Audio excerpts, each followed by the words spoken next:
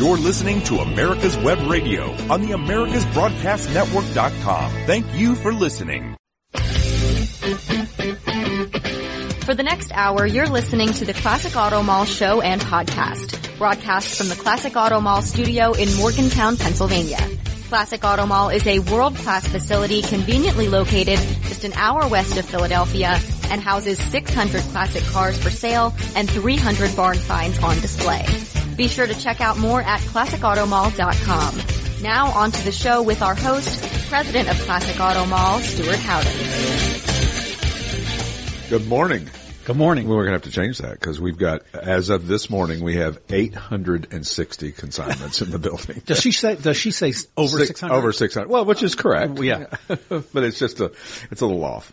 Well, Alyssa is currently preparing for Miss America. Right, and she has little time for us. Our little people. little people here in Morgantown, and I mean that. I'm half joking because she's great and fantastic, and we're so proud of her. And she's Miss Pennsylvania now, and hopefully will be Miss America in January or December? Yeah, December is sometime in mid-December. So there are all kinds of cars rolling into. Oh, that's a trailered in. That's always a good sign. There you go. Means that maybe it's going to be staying. I've always said the parking lot at Classic Auto Mall sometimes as good as the not as good as the inside, but it's fun to see. It's because it's another variety of cars, and we always jokingly say that every day is like a kid in a candy store for us because you never know what's coming in. They just randomly show up because we tell people. We used to have people make appointments. And we knew when they were coming and what they were bringing and all that. And now we just say, come on, bring it when you're ready. Do your paperwork ahead of time. And the reason is, we started doing that during COVID, because we didn't have the one-on-one. People weren't coming in and sitting down at a table and filling out paperwork. But then after COVID, we realized that it's a much better process because if you're trying to sit at a table and one of our car specialists is with you and you're feeling pressured to try to remember everything about your car and everything, all the good selling points that you need to tell us that we don't know because your car does not speak for itself, right. Then it's much easier to do it at home at your kitchen table over a couple of 3 days. And you say, oh yeah, you know what? We added disc brakes last year, or we did this, or we rebuilt the motor in 2015 or whatever it is. Because all of that stuff is so hypercritical, to selling the car. And red 4-speed doesn't cut it. We always say that. Right. But, listen, I get it. Sometimes people buy cars and they don't know a lot about them. I mean, we have cars that are in here that we don't know what the engine is, truly. I mean, it could be a 350. It could, there's engines that look so similar in size and design that it's hard to pick out what they actually are. I'm sure somebody who's a gearhead to the nth degree might be able to, an engine guy, might be able to pick them out a little bit easier. But sometimes the seller has no idea what the engine is. They're like, I don't know, I bought it at an auction and they never said and I forgot to ask. Right. Like we featured what year was that? 73 Challenger on social media this week, and it has a 360. But it came with a 340. In fact, It still says 340, and so somebody chimed in and said, what happened to the 340? Well, maybe the owner doesn't know. Maybe he bought it with the 360. Yeah, that's the problem that, you run into. And back in the day, when you blew an engine, or there was a problem with the engine, usually the cheaper alternative was to get another engine, get a used engine from somewhere else. Yeah. And who cared about the numbers matching and if it was original motor? You just needed a motor to make it go from point A to point B, hopefully fast if you were enjoying your car and you had a muscle car. But the point being is that nobody thought about, oh my goodness, these cars are going to be so valuable one day, and everybody will be checking all these numbers on engines and it's interesting is some of the manufacturers were really good at preserving the heritage. Ford was great at it, sold all their rights to Kevin Marty, who does the Marty Report. Pontiac had lots of good records through PHS, Pontiac Historical Society. But most of the General Motors products didn't have as good a records, and there wasn't always a modifier or identifier on the engine and transmission to what kind of car, or if it went with that actual car. You can date code it and say, okay, it should have been in January. This transmission was built in January of 1968, and the car was built in February of 1968. So, kind of a logical progression. If the transmission was built in 68 and the car was built in 67, then you got a little bit of an issue there with regards to originality. And some people just truly don't know. And you say, somebody will say, well, I have my car's all matching numbers. Well, how do you know that? Well, the guy I bought it from told me. Right. Well, okay. And I watched Dennis Collins, great YouTube channel, and where he finds the VIN is different for every manufacturer, obviously. Right. It could be on a cross member, it could be on the block. I mean, it's everywhere. Well, we have a battle just finding VIN numbers on, especially pre-war cars, 30s, 20s, Fords, Model Ts, Model As. A lot of them were titled with the engine number because they didn't have a VIN number per se. It was a serial number, right, but not quite the same deal. But they would title them sometimes with the engine number, sometimes with another number. Sometimes they could be,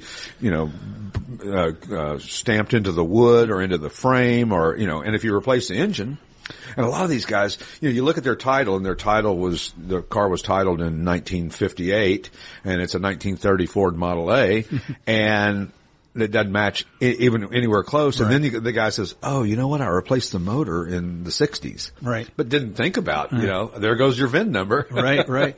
I was watching a video yesterday and they found a 68 Charger and they found the build sheet under the seat. Right. Well, the seats were white, and it turns out this car was coated with black interior, so somebody had replaced the seats, so the build sheet didn't match the car. So really interesting. It's really cool to find those too. Yeah. I mean, they're a lot of times they're and the reason that they're stuffed in the webbing, or not the webbing, like the metal framing underneath the seat. Springs. Yeah. If you, the reason they're there is because they needed a place to put them. They weren't required to put them anywhere. They were supposed to just throw them away. Wow. But they didn't want to throw them away because that'd mean, eventually you'd have to take the trash out 10 times a day. They just shoved them in there. They just shoved them behind the seat or up under the dash or over the tank in a Corvette because it was easy to get to.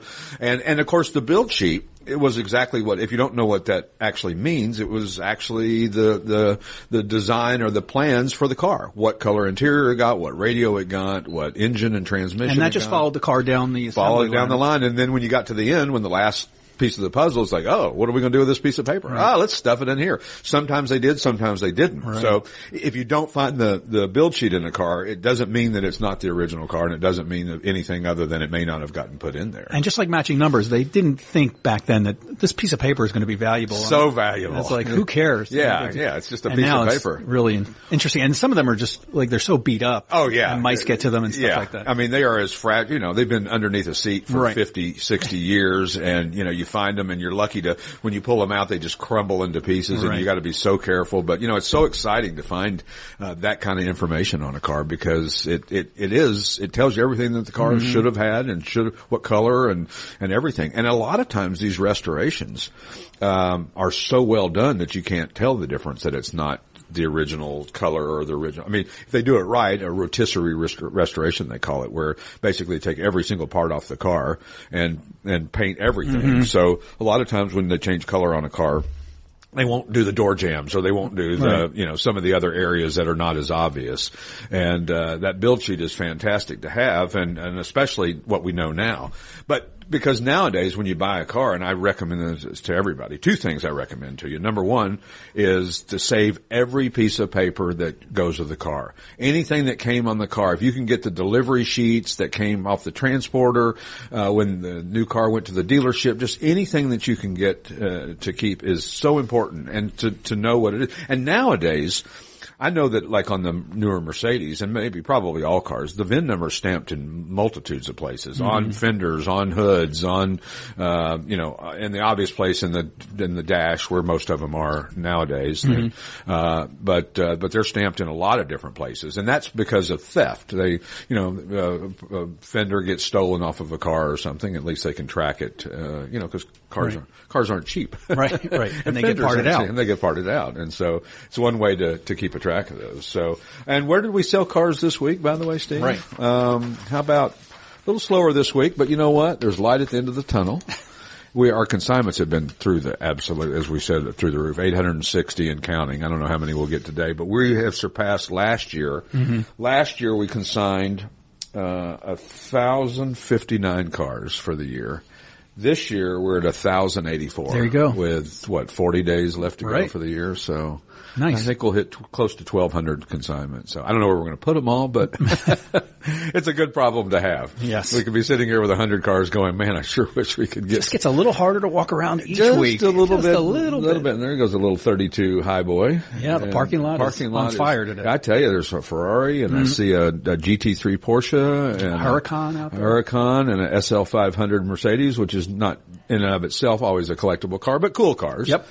We call, it's cool cars, special interest, antique, classic, whatever, If we think it's halfway cool, then it fits into what we do. Absolutely. And we have some cars, as we've talked about many times in the past, that are daily driver-ish. So if you're looking for something to, back and forth to work and you got a, 10, 15 mile commute or something, some of these cars would really make a lot of sense. Featured a 95, Crown Vic on social media last night, and car has 16,000 miles. Yeah, so it was a church car. Yeah, church car. It's perfect. Yeah, I mean that's the kind of cars that are amazing, and you wouldn't think of those as collectible until they get the low mileage. If you had one with 90,000 miles, it wouldn't be worth anything. Right. But one when it's got 16,000 or 6,000 or 6 miles on it, and it's funny how things happen like that. Like cars get parked. It's not by design a lot of times that they have low miles. Some people buy cars and hoard them and put them away. 78 Corvettes come to mind, the pace car Corvettes, right? Everybody hoarded those. Or the last year of the Cadillac Eldorado, the big convertible, a lot of people hoarded those. But a lot of these cars are just by circumstance. Like they parked it and then they got another car and then they just kind of forgot about it. It's parked in the garage and stuff you see cars all the time with stuff piled on them. Unbelievable. Boxes and, it's like it just became another shelf. Yep. and lost in the and kind of lost. You lose a whole car. Yeah. But anyway, so where do we sell cars this week? How about San Jose, California, Pinehurst, North Carolina, East Point, Michigan, Marion, Iowa, Melbourne, Florida, Shelton, Connecticut, York, Pennsylvania, and Stillwater, Maine. So, interesting selection of cars. Different state for every car. Yeah, exactly. And the cheapest car we sold last week was $6,500. No kidding. And the most expensive was pushing 80. So, tells you kind of the range of what we do and what we have. And we got some great cars in that we'll be talking about in the future episodes, this past couple of weeks. It just seemed a little M3. And, sorry. You got a view to the, like Chuck Carter said, he goes, you're doing the guest a disservice because there's so many cool cars. He's sitting here looking at a real Shelby Cobra going, it's really hard to concentrate when I'm looking at this. It is. But, he was a great guest, by the way. And, we, wish them well with the Red Horse Motor and Garage and club and all their future endeavors, and we hope to help promote that and do what we can to make that a cool lifestyle type event or place because it's so cool.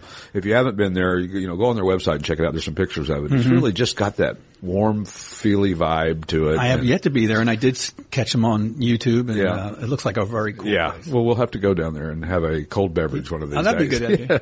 Iced tea. Yeah, an iced tea, please. As long as you have sweet and low, I'm good. That's right.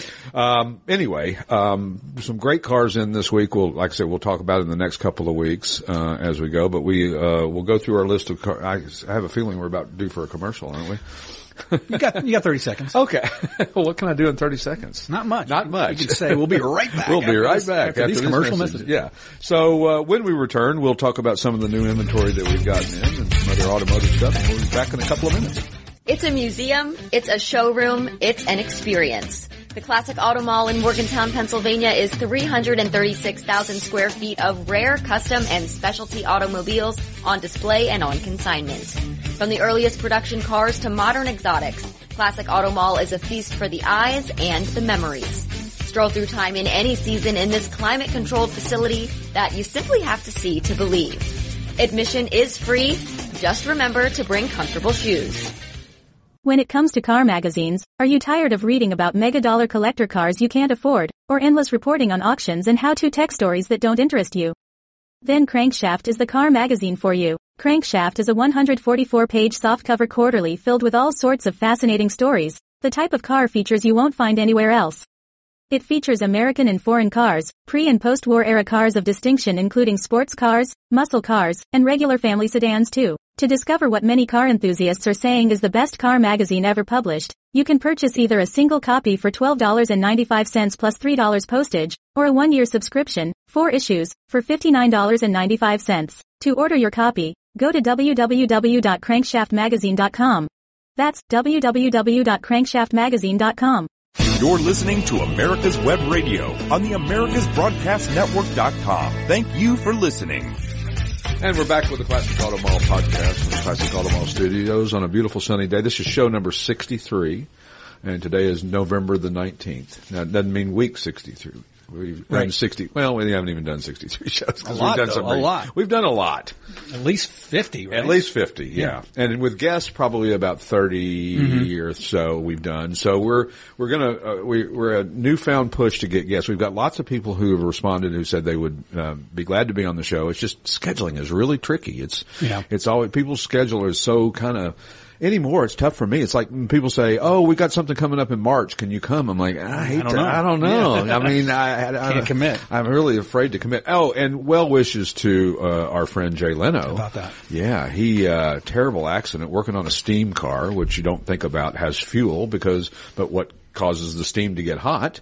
Why, it used to be kerosene because it's a little less volatile, but they use gasoline. And somehow he was doing some welding or something underneath the car and hit a line and it sprayed gas all over him, and then a spark happened, and thank God there was somebody there. Wow. And he's already had skin grafts, and they had him in one of those hyperbaric chambers where it promotes blood wellness, and I don't know, I'm talking so far out of what I know. Well, shout out to West Hills Hospital. We used to live in West Hills. Oh, yeah. Actually, he's right there. He's right the West there. Hill burn unit. Yeah. So, and gosh, you don't wish this on anybody, but if it does happen, it's nice to be close to something like that, to not be somewhere that doesn't have the good medical facilities. I mean, going through some medical procedures myself, I was so thankful that I lived near Philly because the doctors around Philly are just amazing. I mean, some of the best in the world. And so thank you to them and well wishes to Jay Leno, and hope he recovers. And they say he's in good spirits, but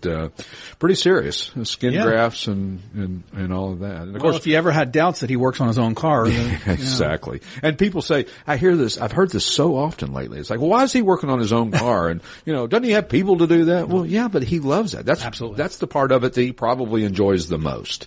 He was a mechanic before he was a comedian. That's how he made a living before he became a comedian. So, and we had just seen him recently up in Newport at the Audrain Concours d'Elegance, and just a great guy. And so wish him well and speedy recovery and all that good stuff. Hopefully by the time you hear this, he will be out of the hospital and on the road to recovery. They say that burns are so terrible because they get worse over time. I mean, it's not like you start healing immediately. They get worse before you get better. It's so painful. They say that everything. I mean, if you ever scalded your finger on a pan, absolutely, that's first degree. Yeah, first degree. Right. He has second and third degree. Yeah. So anyway, not to be too morbid, but anyway, some of the new inventory this week. Oh my goodness, we got so many things. So many cool cars in this place. Right? And by the way, if you're cold and it's wintertime and you're jonesing for cars, come out to Classic Auto. This is the best. We are so crowded today because it's a perfect winter kind of cold day. 40 degrees outside. Yeah, sunny. It's sunny, and it snowed just a little bit yesterday. Of course, we're glad we're not in Buffalo. 4 feet of snow. My buddy overnight. Overnight. My buddy lives up there. I said, "How are you handling the snow?" He goes, "Pretty well. I'm in Florida." That's so snowbird. Yeah, the snowbird. Thank goodness. But I'm waiting on my new tires for the La Forza, which can get through any kind of snow. Yeah. Guaranteed, huh? Guaranteed. Pretty much. Hey, that's one of the things too that I was going to say earlier when we were talking in the first segment about checking things. Check your VIN number on your car. When you buy a classic car, take that title. Don't just look at it and see that it's there. Take your title, walk out to the car, find the VIN number, probably take a picture of it if it's in an unusual location, and find it, because you're going to be surprised. You're going to find that your car doesn't match. Right. Maybe it's one digit off. Maybe it's a B instead of an 8 or an S instead of a 5. Or maybe it's 2 transposed numbers or 1 digit off. But some are completely off. And so it's so hypercritical to check that. And nobody does. Even myself. I have cars here that I bet you I haven't checked the VIN number on, and I'm certain they should be right because I bought them from a dealer, right? It's a lot of digits. There's a lot of daggum digits. 17 digits. I can't. That's remember. Right. And one can get off. And you can look at it and miss it. I mean, you can look at it and think, oh, that looks right. And it's funny how your mind kind of can play tricks on you when you read something, especially a long string of digits and whether it be numbers and letters or a combination of the two. And it's easy to think that it's right and it's wrong. I learned that lesson with the little Italian job that came in here, and that's that was like 6 numbers. 6 numbers. One was off. And so it's so critical to do that. And if your car was born after 1980, 81, whenever 17 digits took effect on your particular car. Some of them were in 80, some of them were not until 81 or 82.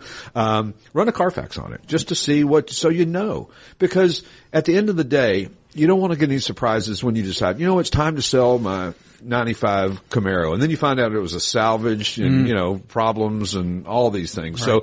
So find out that stuff ahead of time. You can, head it off at the pass. And when you advertise your car either through us or even on your own, which I don't recommend. It's very difficult. You don't want to do that. Right, Brent does.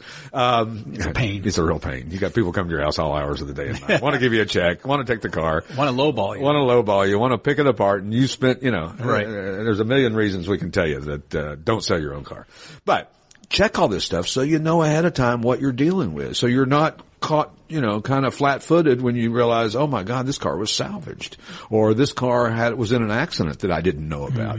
And of course, Carfax is not always 100%. There's mistakes on there as well too. And if that's the case, if you've owned the car since new and never been in an accident, and as an accident shows up on Carfax, you need to do your best to try to get it fixed. And I'll caution you and tell you that it's very difficult to get things fixed on Carfax. You don't just call them up and say, hey, my car was never in a wreck, take it off. Wikipedia. Yeah, you can certainly, there certainly, listen, it's like anything. The mistakes can be made. I mean, we had a car one time we sold to a guy in Florida, went to title it in Florida and, found out that there was an exact same VIN number on another car up in Ohio. Wow.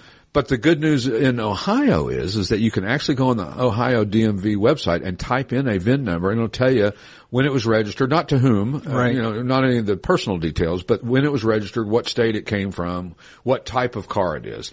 And we found out that the vehicle we sent to Florida was a 36 Ford pickup, and the car up there was a 35 Ford Coupe or something. So they said, you know what, but if they'd been the same type of vehicle, could have been a problem. Right.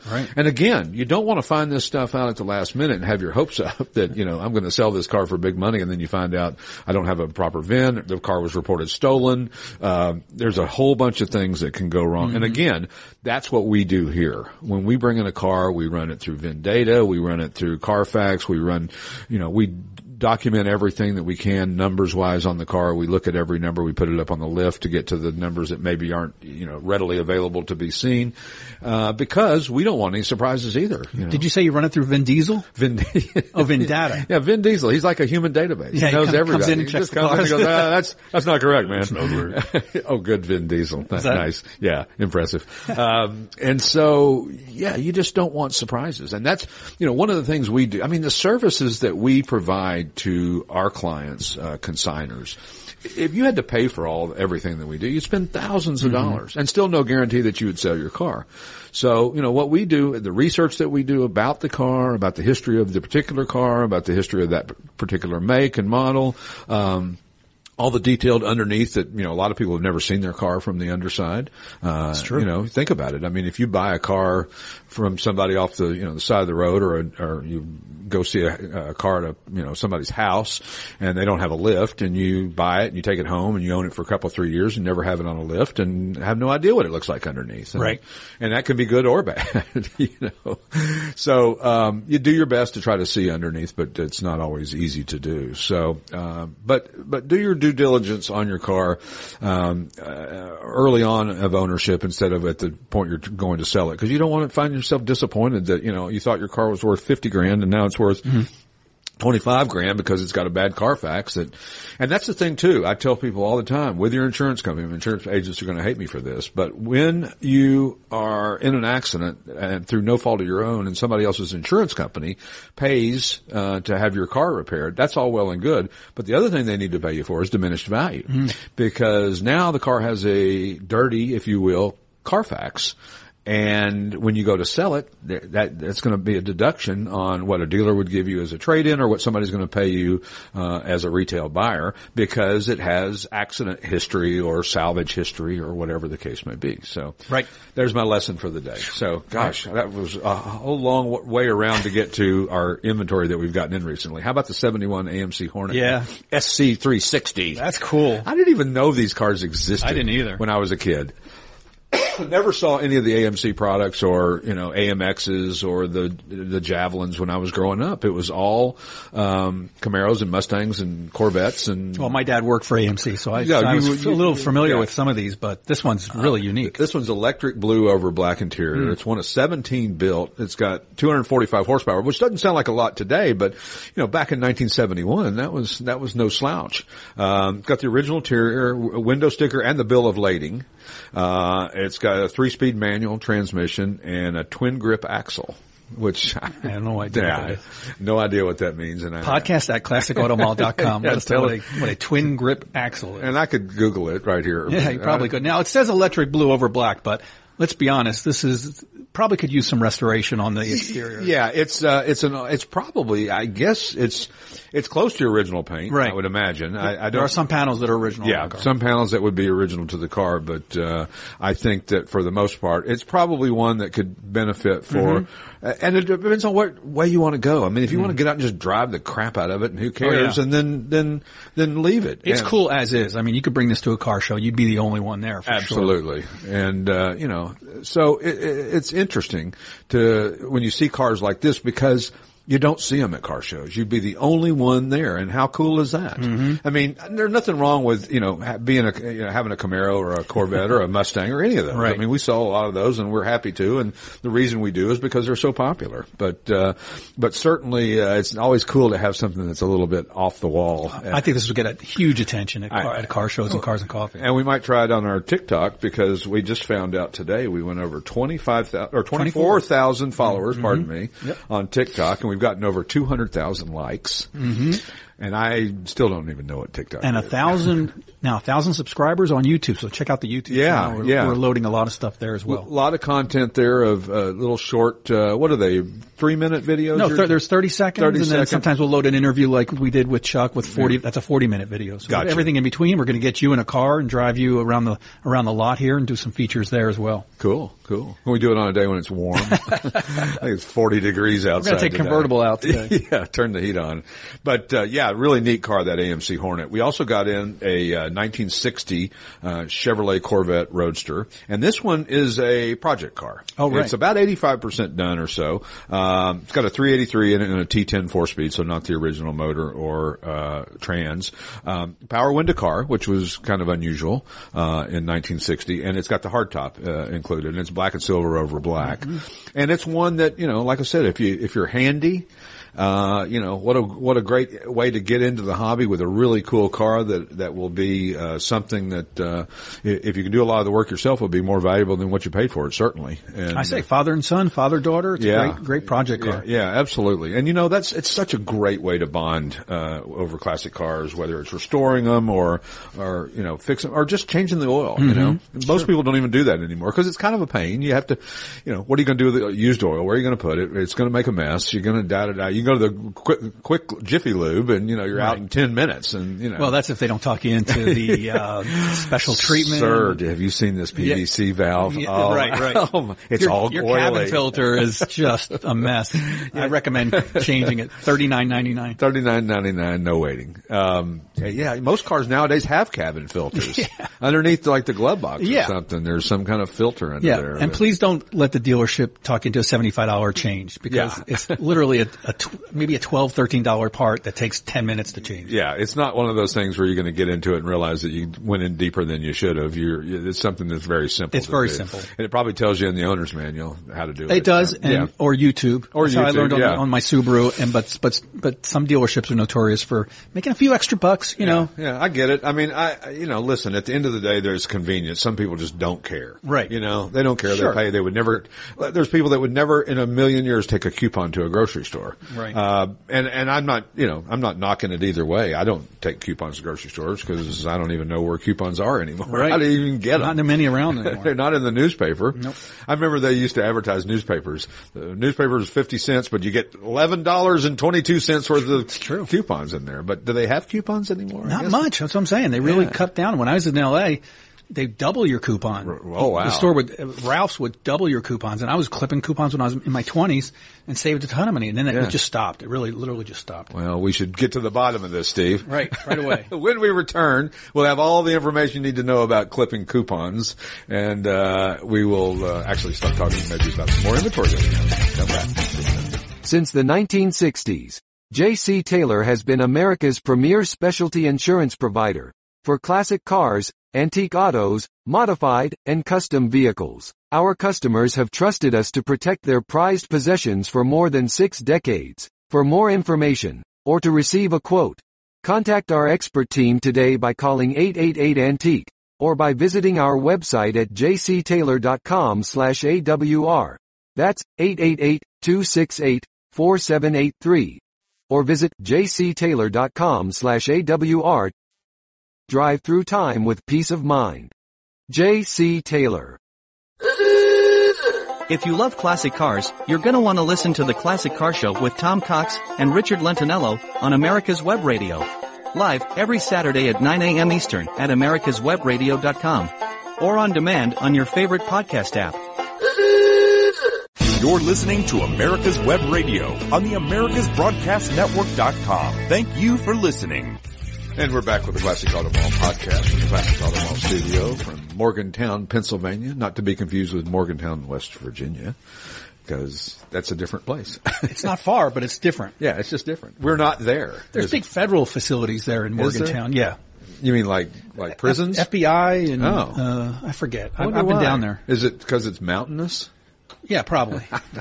It's a cute little town, actually. Yeah, actually, I've driven through there. It's on 81, right? When you go down, I think so. I think you go right through it, or maybe it's not 81. Maybe it's whatever the other road is that takes you through DC, which I never go that way when I'm going south. I always go 81 down to Harrisburg and then I'll actually go to Carlisle and then go south on 81. Yeah, and that takes you through Virginia, a little bit through West Virginia, a little bit through Virginia, or a lot through Virginia, and then down through Tennessee, and depending on where you're going from there.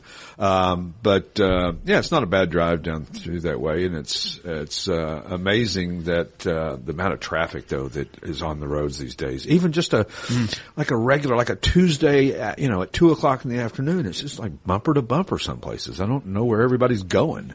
I know. It's like L.A. we were talking about when I lived out there in the early 80s. I mean, traffic, even on Sunday morning, going to church was traffic. Yeah. It's just not a good existence. I didn't enjoy it. I like knowing my way around LA. I like visiting out there and doing some fun things while you're there. And I have some great friends who live out there, but to live there again, just couldn't see it. Yeah. Whenever I get stuck in traffic here, like in Philly or whatever, I get this feeling like it's like a trauma response. Right. Like, I remember this. Yeah. I don't want to go. Yeah. I mean, I had friends who commuted 2.5 hours each way to work and back every single day. That's 5 hours of your day. And San Francisco's even worse. Yeah, that area is just a nightmare. 5 hours of travel time every day. I mean, I remember people were moving to Palmdale and Lancaster, not Lancaster, back in the day, Antelope Valley and that area, and it was okay for a while, and then it became a commute. Well, some people that work like in downtown or in Hollywood or whatever and live in the far reaches of the valley, not the close in, not Van Nuys or, where we lived in West Hills was Calabasas, at the end of the county. I mean, how long would it take you to get to downtown? Hour and a half to the city. I worked in North Hollywood and lived in Pasadena, and it took me, and it was only about 20 miles. Right. It took me like an hour and 15 minutes to get home. And it was just hideous. It's just so I don't miss that at all. I don't either. I mean, there's so many fun things that I got to do when I lived in Los Angeles. Same. Met some cool people, saw cool cars. Yep. Some of the greatest shows, concerts, racing. I mean, this was back when Riverside was going and Pomona, Orange County International Raceway. Yep. I saw my first drag boats there, which blew me away. Right. Those things are just unbelievable. You ever see sand drags? Yeah. You seen sand drags? Yeah. And I loved, there was just so many fun things. I went to the US Festival in 1983 and saw Van Halen headline. Right. And man, I mean, just so many memories of fun things to do. But again, you see why there's a mass exodus from there. But if you're coming from there to here, don't bring there here, Right. Leave here. Yeah. And take there and leave it back there. That seems to be the trend. The consensus. Yeah. So, anyway, some of the other, new inventory, like I was telling you, that 60 Corvette Roadster, really cool, great project car for you and your son and daughter and, or just by yourself or, or have somebody do it. That's okay right. too. Pay somebody to do it. You can also do that. Got a really cool 1940 DeSoto convertible. Have you seen that black? And oh my God, this thing is black over ox blood. Oh. So is ox blood the color of an ox's blood? Is it different than a buffalo? Than a buffalo or a cow blood? Or it just sounds cool. It's very cool sounding. Ox blood, yes. Very, very, very medieval it's sounding. Probably a British holdover, that term. I don't know. I would imagine so. One of, just over 1,000 of these were made in 1940. Very Art Deco-y. And, but you know, it's got a power convertible top, very well restored, nicely done. And really, again, one of those cars like the AMC we were talking about a while ago that's unusual. You know, you see lots of 40 Ford convertibles or even Chevrolet convertibles. You don't see very many DeSotos. Again, they only made 1,085. How many are left? Wow. Who knows? Not many. And people think, you know, people don't realize what and how attrition happens in the classic car world. So it's not like somebody drives a car and then they just drive the wheels off of it and put it in a junkyard. These cars, the attrition happens during natural disasters, fires, floods, tornadoes, hurricanes, all that. I mean, we saw the hurricane that hit Florida not too long ago when a Hemi Superbird landed on its roof. Yes, they had that at an auction a couple of weeks ago on display, and it was getting ready to be restored. But it was like a display car, and it was really a popular thing for people to see because everybody had heard about that or seen pictures of it.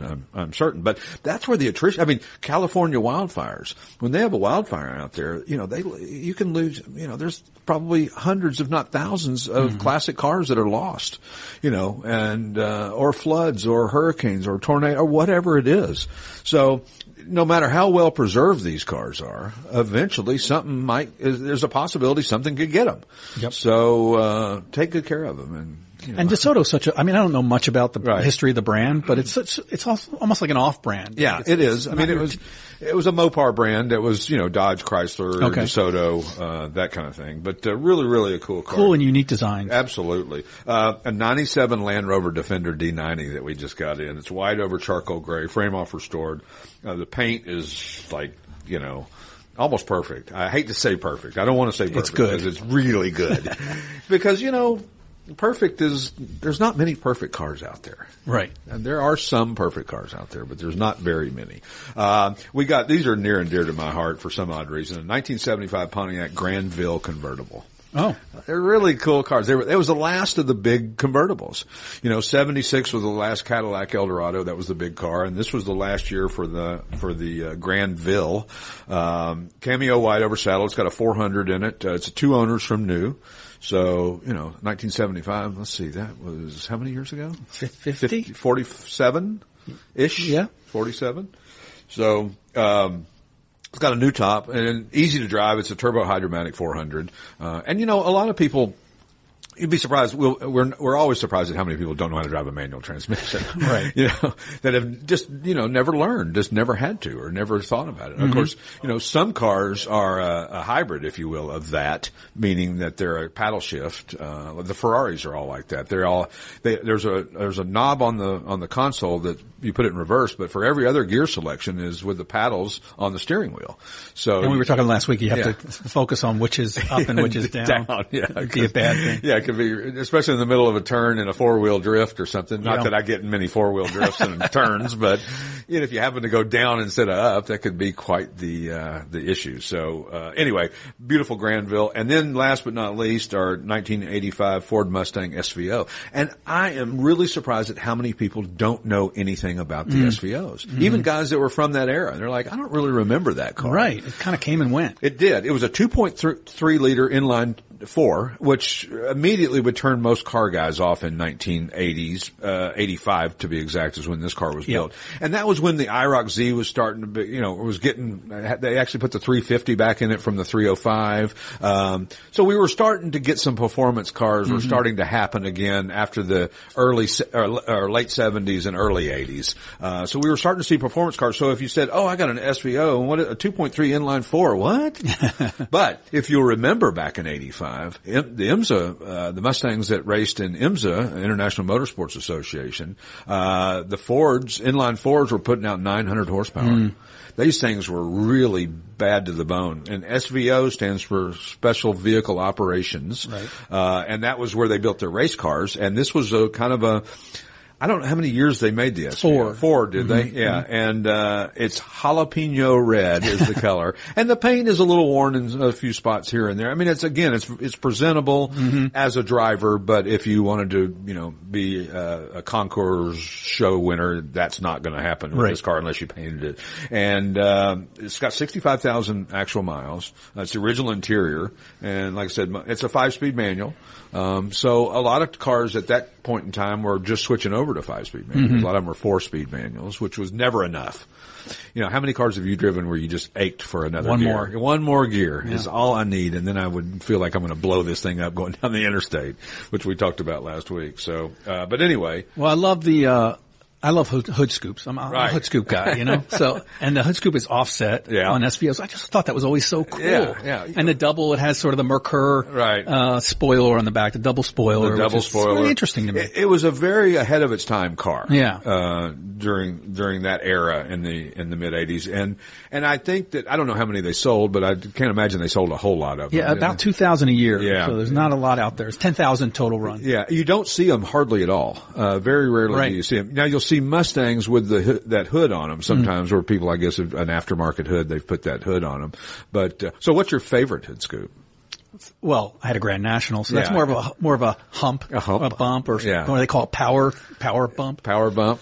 I like this Maranello, the 575 Maranello Ferrari. That's pretty cool. I like the old Mustang with the two nostrils, the 71 Mach 1 kind of thing. I like the Formula Firebirds with the dual scoops. Yep. And really cool, you had one with the dual scoops and the Trans Am rear-facing scoop. Yeah. Hood that had all three, two of the long scoops and then one of the, and I don't know there was an option that you could get that. And the mid-70s Formula with the two nostrils sitting out front. Yeah. That's cool. Yeah, we can do a whole show on hood scoops. The Z28 with the center. Very aggressive. It looks like a Stinger almost, which is, that's what they call the ones on the Corvettes. Like those Stinger, And some are functional and some are not. And some are not. Well, like the Trans Ams, they were closed off. Right, until I drilled holes in them. Yeah, until we all drilled holes in them. Right. And, made them functional. And it's funny, you would think a hood scoop facing rearward would not be as efficient as, you'd think if you turned it around, you'd get more air. Right. But you don't really, because of the way the air hits the windshield and circles down. It's like the cowl, and cowl induction on a Chevelle is actually an opening that opens the hood right at the base of the windshield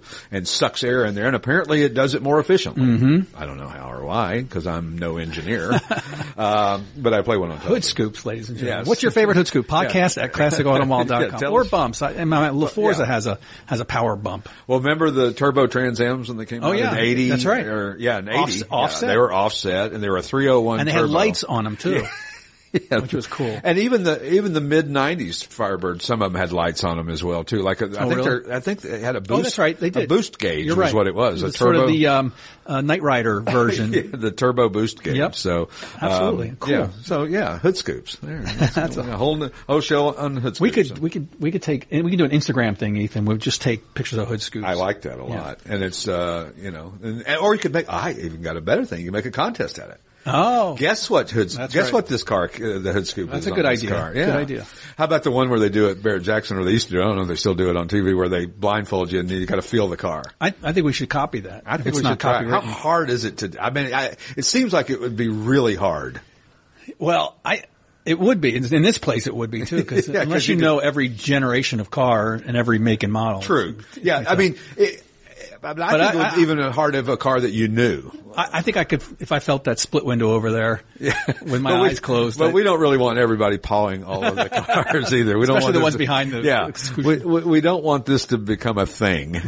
So don't touch the cars. Please don't touch the cars. They're not ours. They're not ours. Please don't touch them. If you want to see something, and that's a good point. If you want to see under the hood, if you want to see in the trunk, if you want to see in the interior, come find one of our guys and we'll be glad to help you. We'll show you every square inch of it.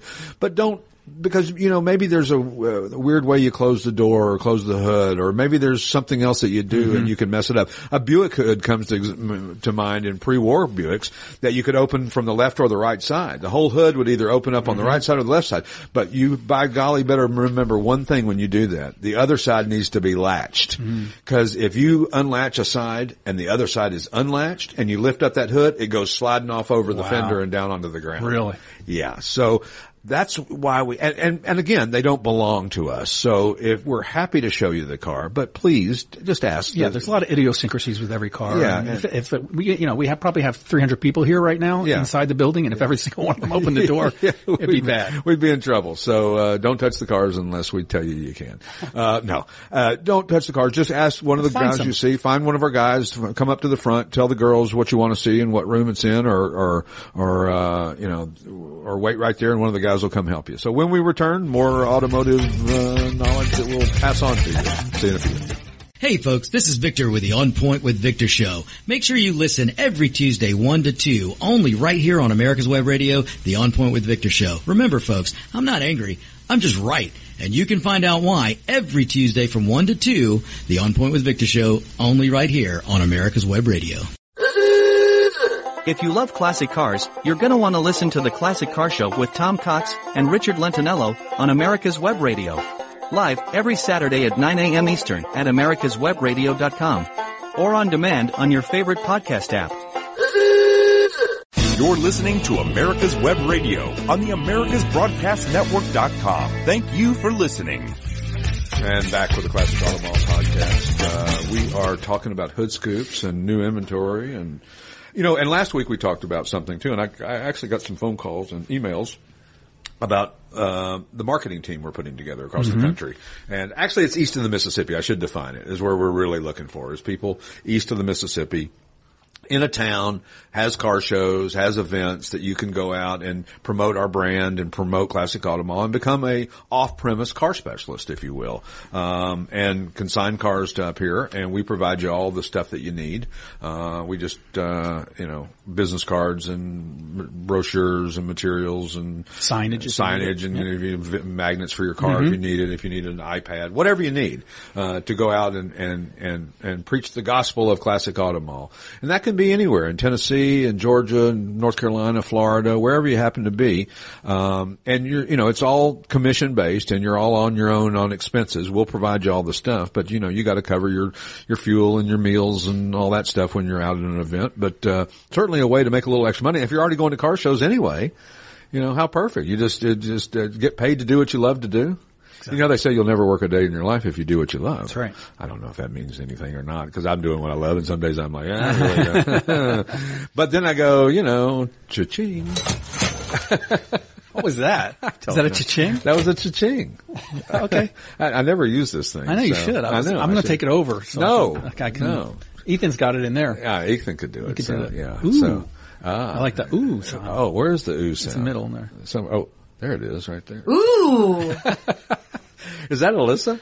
No, it's not. It sounds like her a little bit, somewhat. So just a general female voice. So anyway, if you're interested in becoming a car specialist off premise with Classic Auto Mall, give me a call or an email, podcast@classicautomall.com, or you can reach us at 888-227-0914, and be glad to talk to you and see if we can come to some kind of agreement on how we can work together and how you can promote us. And because our goal is that we've realized that a lot of our cars, most of our cars, come from within a very short distance of where we're located.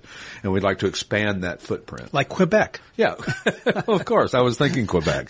Any Quebecians? That may be the longest distance travel. I think it might. I think it's pretty close. Where's Quebec? Near Vancouver? It's on the west coast of Canada? I don't know. I think it's on the east side of Canada. I don't know. I don't know either. Listen to us. Podcast at classicautomall.com if please you know where Quebec is. Yeah, I think we can figure it out, though. I can probably Google that. It looks like it is, where is that crossover into the, it's way up, way up, like northeast of Montreal. Okay. It looks like a fur piece. It's more than 10 hours, I think, to get. I would think it absolutely is more than 10 hours just looking at it on the map. But anyway, so also got an interesting thing we were just talking about before we went on. The Porsche Club of America's got a great raffle of the 2023, listen to this name, 2023 911 Carrera GTS Cabriolet America. They've got it all in. They got everything in on this thing. This car is stunning. It's just not a Targa. It's not a Targa. It is the only thing's missing from that name. Yeah, exactly. It's a cabriolet convertible, meaning it's blue as a primary color with white and red stripes. The wheels are white with red outline on them. It's just a really stunning car, and they're only going to make what did they say? 250. 115 of these. 100 of them allocated to the U.S. and the other 15 destined for Canada. So I guess. So that means I'm not driving it and just putting it in the garage. Yeah. One of 115. Yeah. I mean, that's the problem with a car like this. It's so collectible right out of the gate. Yeah. That it'll sell for more than the list price.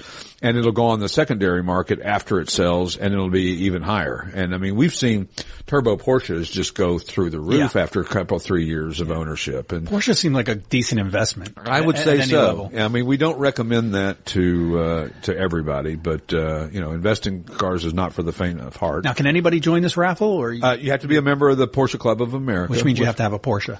Yeah, actually you do. Yeah, or you could lie. No, actually they want you. They want a VIN. They want a VIN. That's right. Speaking of VINs. Speaking of VINs, that's another way you'd have to find your VIN.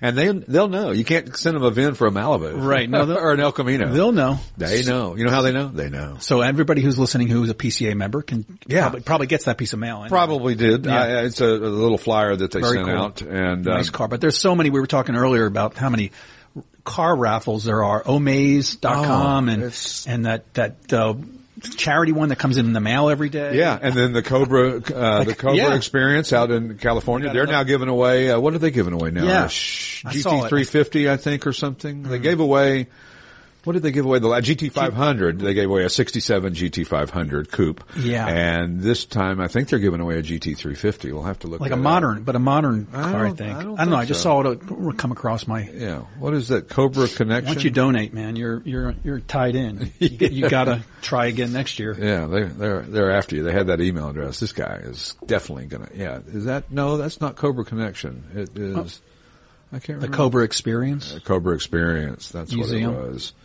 Experience. I can't spell. It's too big of a word for me. They raised decent amount of money for that. That's in Martinez, California. Yep. We had the girl who runs it on the show. We did. They're giving away a 66 GT350H, the Hertz Rent-A-Racer, black with gold stripes. And you can go to cobraexperience.org. .org. And and they'll get you hooked up, and you can buy tickets. And we don't have a link from our site, but we'll get one. I think the drawing is in. I don't know when it is. Let's see. When does it say when the drawing? It seems like they just had it in the spring or early summer this year. So it's. I think it's entered today. Here it is, right here. So. Anyway, go to the website, cobraexperience.org, and you can buy a ticket. Yeah, and you don't have to be a Cobra owner. No, you do not. To apply for that. To apply, but the Porsche thing you do. But, the Porsche Club of America is great. The magazine is fantastic. It is. Panorama. Yep. It's a great magazine. And, for me I don't have time to read magazines anymore. I have stacks of them that I need to get through because there's stuff that I want to read about and I need to read about, but it's just finding the time. And then I get home. It's funny. I used to go home and read a lot, but I don't read hardly at all when I get home because I read all day long. Mm-hmm. Yeah. I don't read books necessarily. I'm reading stuff on the internet all Plus you're day. Proofing the write-ups on the cars, which I can't imagine. It's a lot of work. I've passed it over to Justin. He's been doing that part of it lately. Proofing, because it just took so much of my time. Oh, yeah. And what the worst part was if you're traveling and trying to concentrate on reading, proofing something, it's easy to be distracted. When you're reading something, proofing it, you forget that you're proofing it. You're just reading it. Right. And then it's like, wait a minute. What? It's more focused. Yeah. You really have to be, it requires a skill set that I'm not always very good at, of that hyper concentration of every single word, remembering why you're doing it. It's like Googling, it's like opening up Google to Google something and you forgot what you were going to Google. And you get down this black hole. Or you go into the rabbit hole and, Right, rabbit hole. Right. Yeah. So, anyway, we were going to talk about a car movie every week and we didn't do it last week. I apologize. You got time. Yeah. So this week is Vanishing Point. So this was made in 1971. It was released in 1971. And the budget for it was $1.58 million. And box office was $12.4 million. So a nice return on that investment. Yeah. And it's 50 years old last year. And it's about a loner driving a 70 Dodge Challenger from Denver to San Francisco as quickly as possible. Why? There's no real reason, but he just does. He's got to get there, and he makes some bet with somebody along the way. And he's got Benzedrine in his system, which are bennies, which is speed, right? Which people used to take to stay up, like to study cram for a final exam. Or the military. Or the military. Right. A lot of guys took it then. My dad told me about nights when they'd wait till the last night before a big final to study, and they'd stay up all night because they figured it would be fresh on their mind, so that was their logic of doing drugs. My dad was so anti-drug it wasn't even funny, but he did that because he had to get through architectural school so he could be an architect. That's right. But anyway, Vanishing Point, it's a 70 Dodge Challenger RT. The guy's trying to go from Denver to San Francisco. His name is Kowalski. And the interesting thing about these older movies from the 60s and 70s is a lot of them are very politically incorrect. There's a lot of stuff in there that you go, whoa, you wouldn't see that wouldn't fly today. Yeah, and it's funny because certain things that you wouldn't see back then, you see more of now. Like you see the Victoria's Secret girls on television, and back in the 70s, you would never see something like that.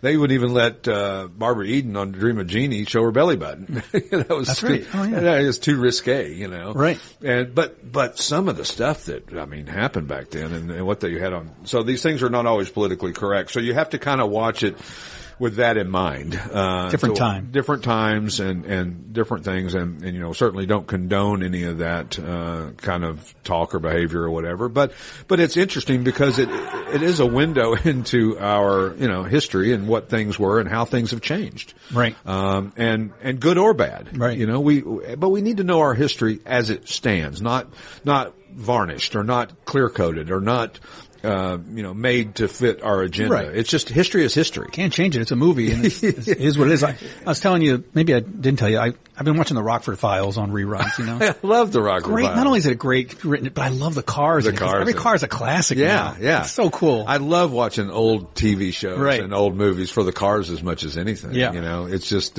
even Andy, Mayberry. Oh, yeah, totally. You got Ford Galaxies, and my goodness, we got a lot of people out here. If you're hearing some ambient noise, that's the people enjoying the showroom next to us. Enjoying the Classic Auto Mall showroom. The truck room and tractors. Got some spectacular trucks. Oh my God. And have you been down at 613? No. Oh my God. Go down to 613, which is in the South Mallway, just past the curvature of the earth.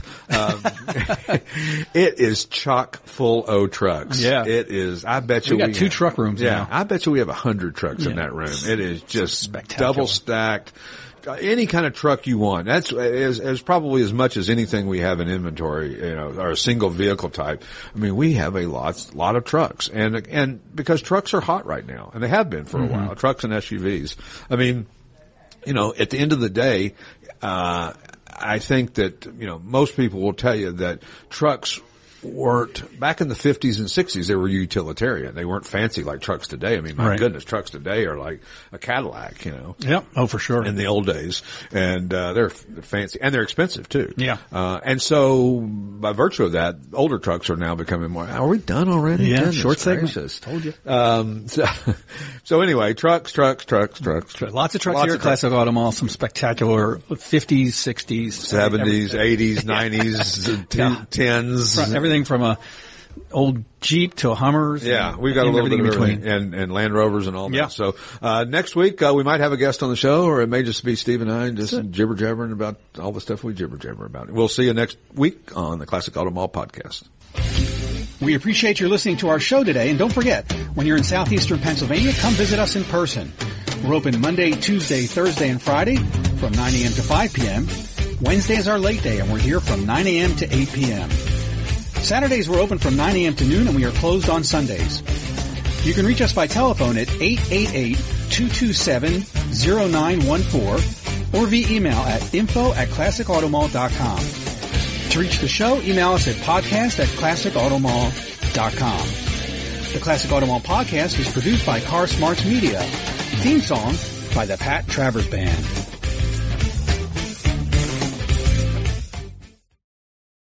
You're listening to America's Web Radio on the AmericasBroadcastNetwork.com. Thank you for listening.